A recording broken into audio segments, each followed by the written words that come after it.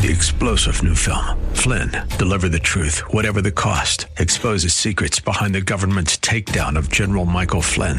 Flynn knew what the intel world had been up to. He ordered the first audit of the use of contractors. This set off alarm bells. He told the truth. He was the most dangerous person for Donald Trump to hire. They had to get rid of Flynn. Flynn, deliver the truth, whatever the cost. Available now. Watch it today. Go to salemnow.com. salemnow.com. We believe that there is ample evidence to indicate the time is short, that Jesus Christ is returning very soon, and that's why we invest our time and our talent and our treasure so heavily into evangelism. It's a high priority for us, and that's true throughout the year, and it's especially true during seasons of harvest such as Easter and Christmas. The New Year's focus and resolution on the table for consideration today as we study verse by verse. Pastor Leighton Sheely from Church of the Highlands will remind us again of our New Year's focus, how it is more than just our talents. It is our time. Do we spend it wisely? Are we looking forward to the soon return of Christ? Here's Pastor Leighton as we study verse by verse. I'm going to invite you to turn in your Bibles to 2 Peter. 2 Peter chapter 3. We as a congregation have been reflecting and refocusing on our priorities for the new year. And oftentimes that takes place in individuals' lives. I know that when the rush of Christmas is done, I have a chance to slow down and spend some time with my family and things like that. I kind of reflect back on the year and I make some decisions related to some course adjustments that need to be made. And when God gives us life, He gives us basically three categories to manage. He gives us time, He gives us talent, and He gives us treasure. Time, talent, and treasure. Now, the first Sunday of the year was Mission Sunday, so our pastor gave a report and showed a video of what we're doing in the jungles of Borneo. On the second Sunday, January 9th, we talked about how we manage the resource of talent. We talked about Church of the Highlands is a Christ-centered Bible-teaching church, helping people fall in love with Jesus through a great commitment to the Great Commandment and the Great Commission, and how God gave pastors and teachers to equip the saints for service. Some of us were born and raised in churches where it was the people with the collars, or the people with the titles, or the people with the degrees, the education, that did the work of ministry. The Bible says if you're a Christian, you're called to ministry. You're a minister, whether you carry that title or not, and it's up to the pastors and teachers to equip you for that. And so God has given each one of us a talent, at least one talent, that He intends to be used for the building of His church. And so that was our focus. And if you haven't found your talent that God has given you for the purpose of building His church, then may I suggest that since this is the start of a new year, you make it a priority to find out what that talent is and start investing in God's kingdom. And then last week, our founding pastor gave us biblical instruction concerning how we manage our treasure. And do we invest that in earthly investments, or do we invest in heavenly investments? And that's what the founding pastor talked about last week. This week, we're going to talk about time, the resource of time. And these three resources are interrelated. For instance, we can combine our talent with time and create treasure. We might have a talent for cooking or administrating or software development or whatever that might be, and we take that in 40 hours or whatever that might be, we put it together, and we're able to produce treasure. On the other hand, we can also take time and treasure and develop talent. We can go to a local school and pay the tuition and put in the time and take a talent and develop that talent. So the three are interrelated. So today we're going to look at how we manage time. Each of us is given a certain number of seconds in each day, and each of us is given a number of days that are apportioned by God, because the Bible teaches it is appointed unto man once to die.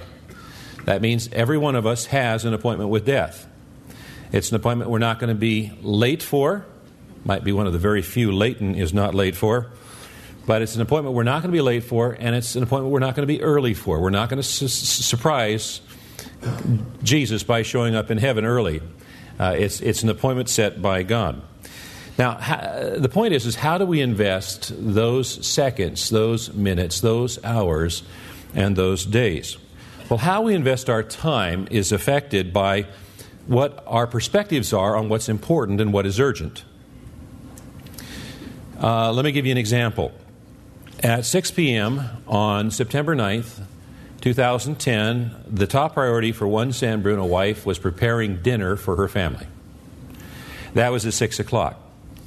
At 6:15, her priorities changed because she became aware of the impending San Bruno fire coming towards the home, and her priority was no longer dinner, it was getting out of the house with her loved ones. So you can see how we perceive things affects how we use our time.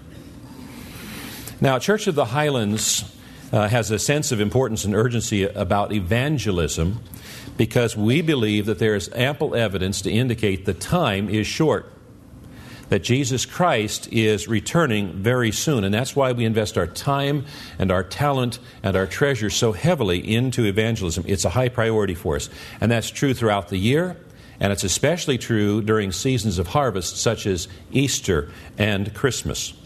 Many churches have lost their zeal for evangelism because although they believe that Jesus Christ will come again, He promised He would, they don't believe it's going to be anytime soon. And because of that, there's not a sense of urgency and a sense of importance that we need to tell people about the gospel of Jesus Christ. And so let's take a look at this passage. It's found in 2 Peter chapter 3, and I'll read from verse 3. Most importantly, I want to remind you that in the last days, scoffers will come, mocking the truth and following their own desires. They will say, "What happened to the promise that Jesus is coming again? From before the times of our ancestors, everything has remained the same since the world was first created." They deliberately forget that God made the heavens by the word of His command, and He brought the earth out from the water and surrounded it with water. Then He used the water to destroy the ancient world with a mighty flood. And by the same word, the present heavens and earth have been stored up for fire. They are being kept for the day of judgment, when ungodly people will be destroyed. But you must not forget this one thing, dear friends. A day is like 1,000 years to the Lord, and 1,000 years is like a day. The Lord isn't really being slow about His promise, as some people think. No. He is being patient for your sake. He does not want anyone to be destroyed, but wants everyone to repent. But the day of the Lord will come as unexpectedly as a thief. Then the heavens will pass away with a terrible noise, and the very elements themselves will disappear in fire, and the earth and everything on it will be found to deserve judgment. Since everything around us is going to be destroyed like this, what holy and godly lives you should live, looking forward to the day of God and hurrying it along. On that day He will set the heavens on fire, and the elements will melt away in the flames. But we are looking forward to a new heavens and a new earth He has promised, a world filled with God's righteousness. And so, dear friends, while you are waiting for these things to happen, make every effort to be found living peaceful lives that are pure and blameless in His sight. And remember, the Lord's patience gives people time to be saved. And that's the goal. The reason for God's patience is to give people time to be saved. I'd like to invite you to turn now in your Bibles to Matthew chapter 24. And while you're doing that, I'll wrap up some thoughts on the passage we just read. It says, "In the last days, scoffers will say, 'What happened to the promise of Jesus coming again?'" And it's important for us not to encourage those scoffers or even participate in scoffing, and we can do that just simply by our attitude. It's not that we necessarily say anything, it's just by our attitude that Jesus is not really coming again or coming again soon. There's a great hymn in our hymnal. It's number 239. It's entitled "Jesus is Coming Again." And the last verse reads, "Standing before Him at last, trial and trouble all past. Crowns at His feet we will cast." That's a scene found in Revelation. Jesus is coming again. And the refrain continues, "Coming again, coming again. Maybe morning, maybe noon, maybe evening, and maybe soon. Coming again, coming again. Oh, what a wonderful day it will be. Jesus is coming again." Number 239 in our hymnal. That's the hope of every Christian. Our hope is not in this world. This world is passing away. That's what the Bible tells us. And the reason that some churches have lost their zeal for evangelism is that although they believe Jesus is coming again, they really don't believe it's any time soon. So what's the rush? What's the hurry? What's the problem? And part of the problem with that idea is even though Jesus himself might not return soon, we have no guarantee as individuals of tomorrow. So we should not take any day for granted. Church of the Highlands believes that Jesus Christ could come at any time. It could be in the next 20 minutes. It could be in the next 20 months. It could be in the next 20 years. We don't know. Well, we believe that He's coming again, and the evidence seems to indicate He might be coming very, very soon. Now, before we examine just a small fraction of the evidence that Jesus may be coming very soon, and when I say a small fraction of the evidence, there were over 300 prophecies in the Old Testament that described in detail the birth, life, ministry, death, resurrection of Jesus Christ. Over 300 in the Old Testament. There are over 3 times that many prophecies concerning Jesus' second return. And many of those prophecies, most of those prophecies have been fulfilled. And we don't have time to go through almost 1,000 prophecies today. So I say we're just looking at just a few examples. It's important for us to beware of a guideline that the Bible gives us. Jesus said in Matthew chapter 24, verse 36, "But concerning that day and hour," that's speaking of the day and hour of His second coming, "no one knows, not even the angels of heaven, nor the Son, but the Father only."